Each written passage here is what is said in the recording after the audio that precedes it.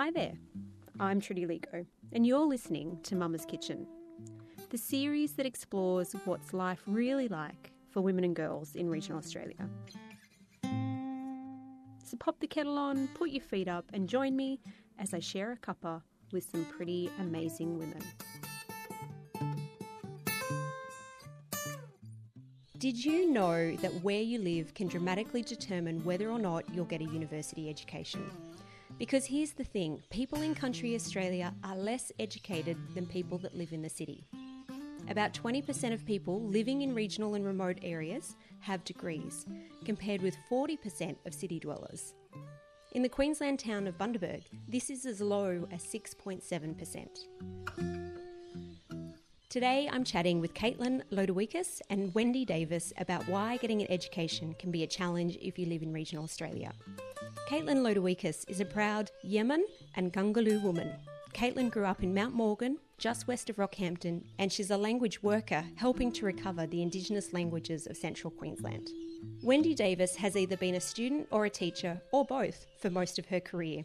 With a voracious appetite for learning, Wendy is an accomplished classical musician and teacher librarian who grew up in Bundaberg, and after some years in the city, returned home again.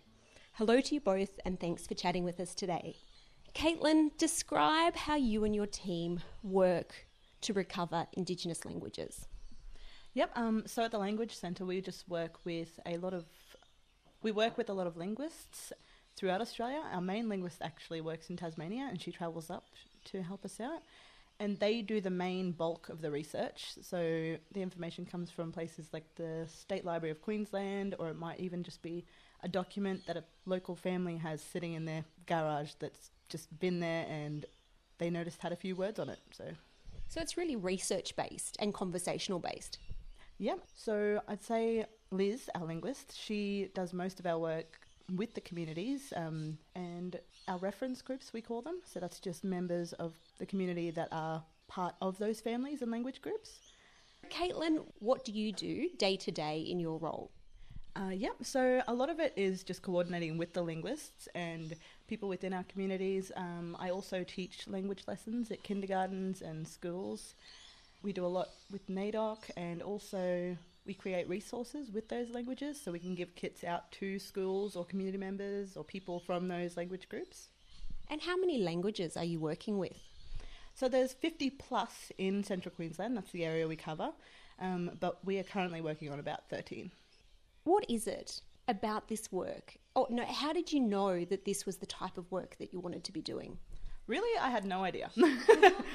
So I grew up in a small town where there were a lot of Indigenous people, that's Mount Morgan, but a lot of our knowledge has been lost. So I grew up knowing that language was a thing, but having it not really be a big part of my life. And one day my uncle called and he said, they're doing a Yiman, so that's one of my groups, a Yiman language recovery workshop in Bundaberg. Do you want to come along? And I was like, okay, is it free? I'm there. So, just one day I came along to a workshop because I thought it would be very interesting. And while I was there, my mind was blown. I just never thought I was missing that part of me. And, just been passionate about it ever since. And what has it meant for you personally? What change has it made in your life now being more connected to traditional languages? It's actually connected me to a lot of family I didn't know were out there, and also recovering these languages and seeing that everyone that comes to these workshops feels the same as me, that just you see that moment where their mind is just blown and they never thought this could happen, or they never thought they'd ever be speaking their language. They thought it was lost. Wendy, when you graduated from high school and decided to study classical music, why did you leave town? Well, there was nowhere here in Bundaberg that you could do that. So there was only a very small university campus here, and it didn't offer those courses. So to do what I wanted to do at that time, you had to leave Bundaberg and go to a bigger centre. So that would have either, for me, that was Brisbane or Toowoomba, and I went to Toowoomba. And was that common amongst your year as you graduated from school? Were there many people having to face that decision of leaving town? Yeah, it was the norm rather than, I think now, some sort of 20 years or so later. It's easier for Year 12 students to stay in the region and get a tertiary education. Whereas when I was finishing high school in 1990, you either went away or you were staying here to work or start a trade or do something else that was available here, but it wasn't usually tertiary education. Were you daunted by needing to do that? Was that a big step for you at that stage? Goodness, yes. I was very anxious about leaving home, I guess, and Bundaberg, and just moving to another place where I didn't know anyone. So, it's common here that for me, I'd gone to primary school and high school with the same sort of cohort of people. I was, a little worrywart, basically, when it came to leaving, but with a little bit of a helpful push from my parents, who saw, obviously, the value in doing that. I did make it through the first sort of 6 months, and was very happy that I did do that now in retrospect. But it was touch and go there for a little while, because Bundaberg was obviously smaller than it is now, and those places seemed very far away. We didn't have the same kind of way to communicate with family and things that we do now. Caitlin, you went to high school in Mount Morgan. Mount Morgan's a pretty small place. How many people were in your year at school? So in my graduating year 12 class, or grade, the whole of grade 12 at my school, there were about 13 people. So how many of those were able to stay on in Mount Morgan, and how many have left to explore opportunities elsewhere? Well, I'd say a lot of them are still around Mount Morgan, whether it's just Gracemere or Rockhampton. That's about 20 and 40 minutes away from Mount Morgan. I think there might be a couple, maybe, that have moved further than that. But everyone's pretty much stayed in the same place. Why did you move? Because you left and headed to Rockhampton. What took you there? So while I was living in Mount Morgan, I started STEPS at CQU, and for STEPS, for most of it anyway, I travelled back and forth from Mount Morgan to Rockhampton each day for lessons or lectures. But then towards the end of it, I found Indigenous uni housing, which was just off campus, about a block away, and so that really helped me. That was my first step into moving out of home and into Rocky. For those people who aren't aware, explain to me what the STEPS program is. So Wendy can probably give you a better view on this, but it was basically, it's a bridging course to get into a university degree if you haven't done your OP, or say your OP's expired.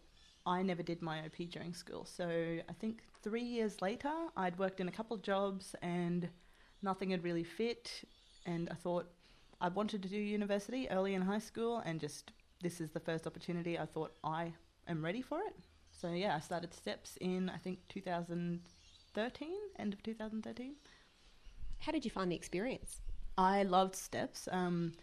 It was just what I thought the uni experience was, whether that's from watching movies or talking to people. It was great. I made a great support network at the university, doing the same classes as I was doing. The people running the classes, all the lecturers were very supportive, and they were happy to help with everything. I made a great lot of friends through it. So when you completed this bridging program and you were ready to undertake a degree, you did a degree via distance education. How did you find that experience, and how different was it to the STEPS experience for you? For one, I think STEPS wasn't quite as intense as university, as the units in university. So that part there was a little bit daunting on its own, but I could have dealt with that. But then doing it online was a bit difficult because I didn't know anyone that was doing the same course as me. There was a chat for that class, and I put on there that I was interested in joining any study groups, because that's what I did with STEPS, and that really helped me. But no one replied to that, and it was difficult to find anyone else that was doing my same course. So there was the lack of support, I guess, and the online study was a little bit more difficult to navigate, because you could ask your friend, I couldn't find this online, where did you find it? And just even tiny things like that being missing. It sounds like it was quite an isolating experience. Yeah, and then eventually I just got sick of being broke, and this job in Bundaberg came up, so I pushed it aside, and that's where I am. Wendy, we were talking a little bit before about youth drain, which is quite common in regional communities all throughout Australia, that those looking to do further study often need to leave their hometown in order to do so. What impact have you seen youth drain have on Bundaberg and the community that you live in? Oh, I think it's definitely a thing. I think it's definitely a phenomenon. I think a lot of young people still leave Bundaberg to go to university or further education somewhere. And I think the tendency is then not to return because the jobs that they've trained for, there's more opportunities obviously in bigger centres as well. I think some people do come back, but it might be after some time. So my own experience was like 10 years away, then come back, and you're not in that same youth demographic then, much as you'd like to think you might be. And I think that still happens today. Like, we have a much stronger opportunity here for tertiary education in the region. So I think it might just be a little bit delayed that young people are leaving. So they might do their undergraduate degree here and then they might go. So it might be we still have a cohort of young people in the community up to about the age of, 19, 20, 21, and then they might decide to move elsewhere in search of work, because obviously employment is a big factor in terms of where you stay as well. So I think that definitely changes how the community feels and how it operates. And I don't know if there's a solution to that, but I think it's just something living in this community that you have to be aware of. Wendy, you were away for nearly 10 years studying and working. What brought you back to Bundaberg? Why after all those years? Yeah, a few things. One was I actually came back here because I wanted to do further study.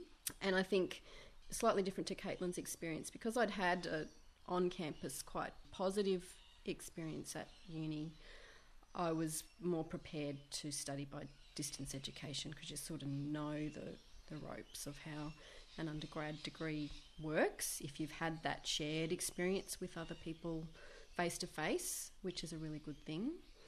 So I came back to study, but I also came back for cost of living was one big thing. So obviously not as expensive to live here as it is in, say, Brisbane or else further afield. And also, quality of life and family brought me back. I really enjoy now the fact that I don't live permanently in a big city. Wendy, as a classical musician, talent and obviously being around other talent is something that's really crucial to the creative development and I imagine the fulfilment in life. Is the town that you live in, do you feel it's a cultural desert? Are you surrounded by the talent that you need? I think we're really fortunate here in terms of classical music. It's not a cultural desert at all. Bundaberg's had a really long history over probably the last 40 to 50 years of being fortunate enough to have excellent teachers come and be based in the region with Education Queensland. They've had really strong community groups with Bundaberg Youth Orchestra and then adult groups as well.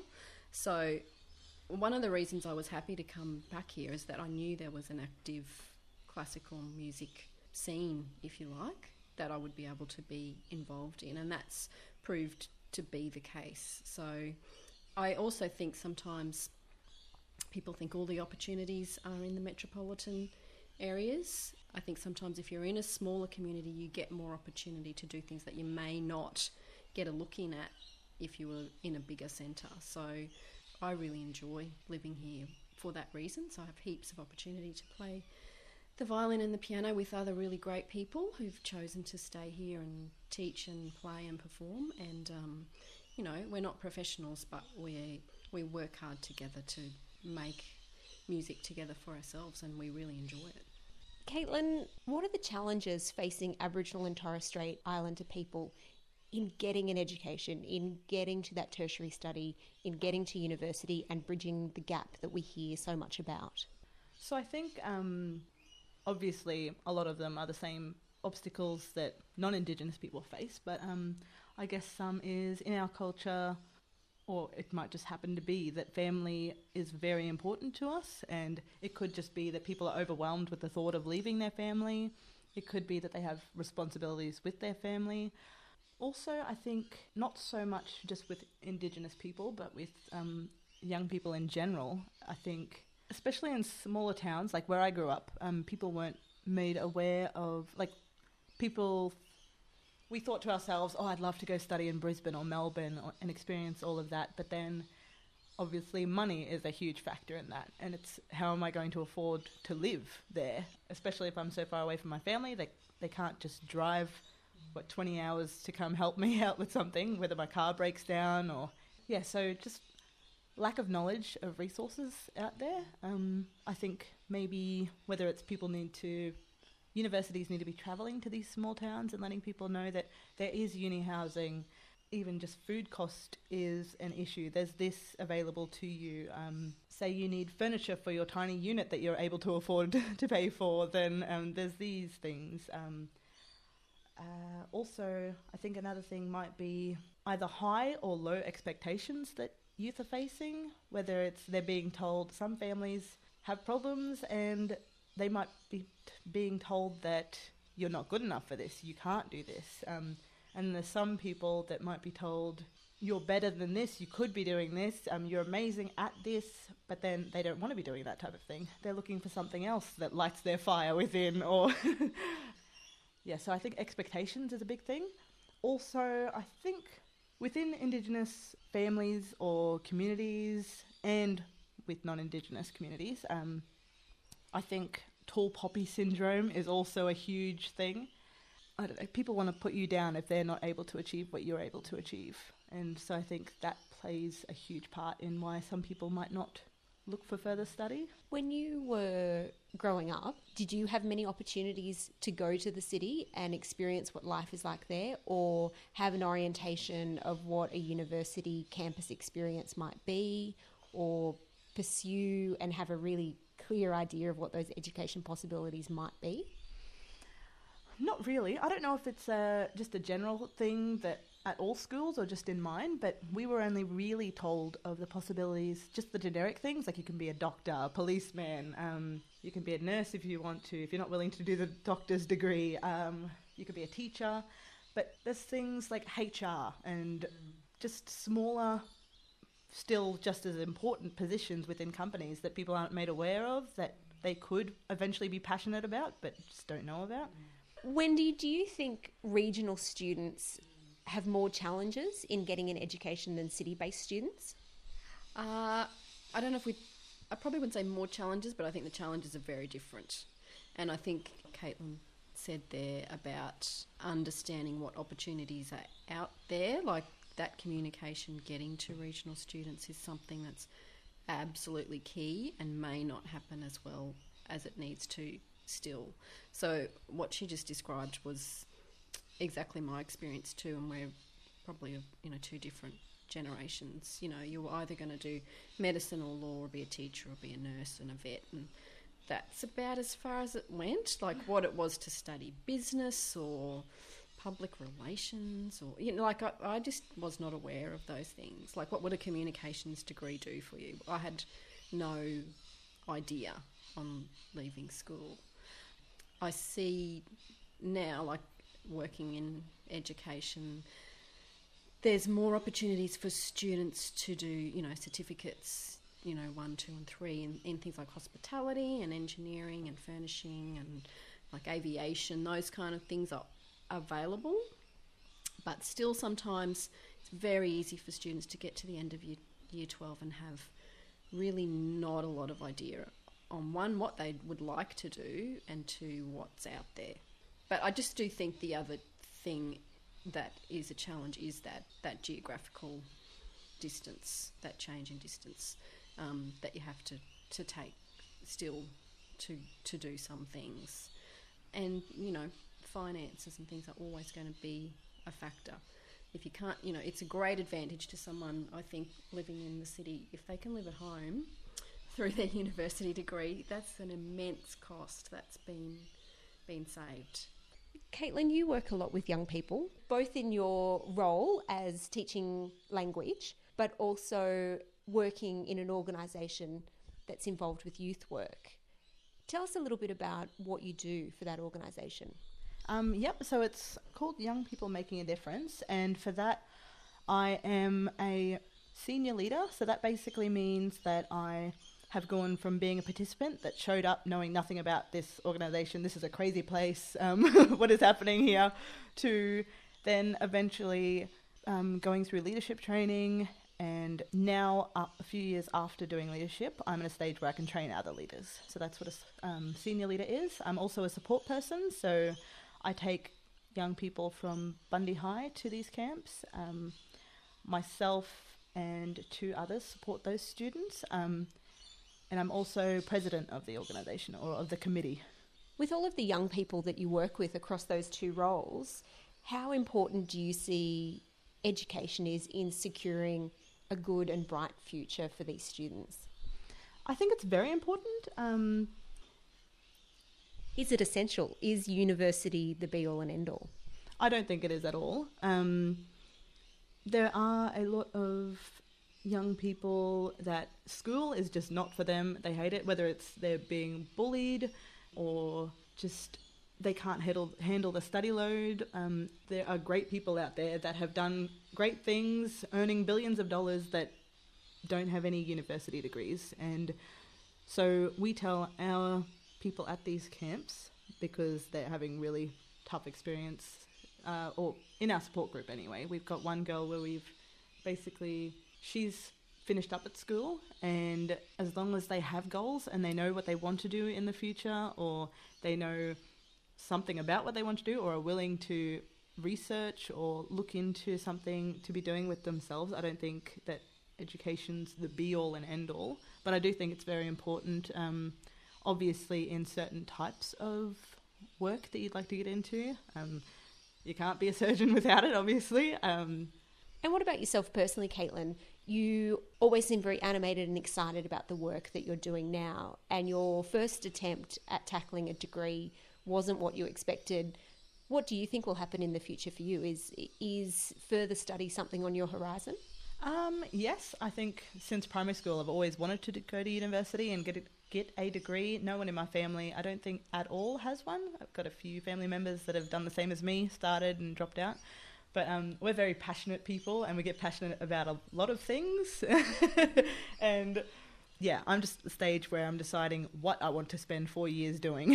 I don't want to finish a degree and then hate it, hate what I'm doing. So yeah, I'm just basically at a point where I'm deciding what I'd like to do. And Wendy, the youth unemployment rate in Bundaberg is absolutely shocking. So we've got 28% of our youth population are unemployed. What do you think we can do to help support young people get the education opportunities that they need to make their futures a little bit more brighter? Oh, so tricky, such a big question. I guess working now in a school, like a lot of students are really engaged with their education, but school does not fit everybody, unfortunately. And so you see students every day who have completely disengaged with that system. And I just sometimes feel that there needs to be some kind of flexibility there for students who I've encountered and taught who are really bright and have a lot of talents and a lot of untapped skills that the education system is not going to realise for them. And those are probably, I'm really generalising now, those kids are probably very likely to get to the end of Year 12 because they think they have to finish Year 12. Their education won't have been a positive experience, so they're not going to be highly employable. But if there had been some other way in school for them to not sit in subjects every day that they are bored with and they dislike, but get out there and do some kind of project work or whatever it might be that would lead them into developing some skills that they could take with them even if they leave the area and move somewhere else. We've skilled them up enough that they are employable. So I don't know what the answer is. No system is perfect, but I think with our education system in Queensland at the moment. We've got to, as like educators, have to try and not accommodate, but be flexible and be supportive of kids who don't fit into the square that we're trying, that the bulk of kids are capable of fitting into and going to school every day. For me as an educator, it's about finding some way to make a point of contact with them so that they will walk away from that class or that experience thinking, well, that was all right. And there might be a glimmer of hope that they would re-engage with education in some form at some point in the future.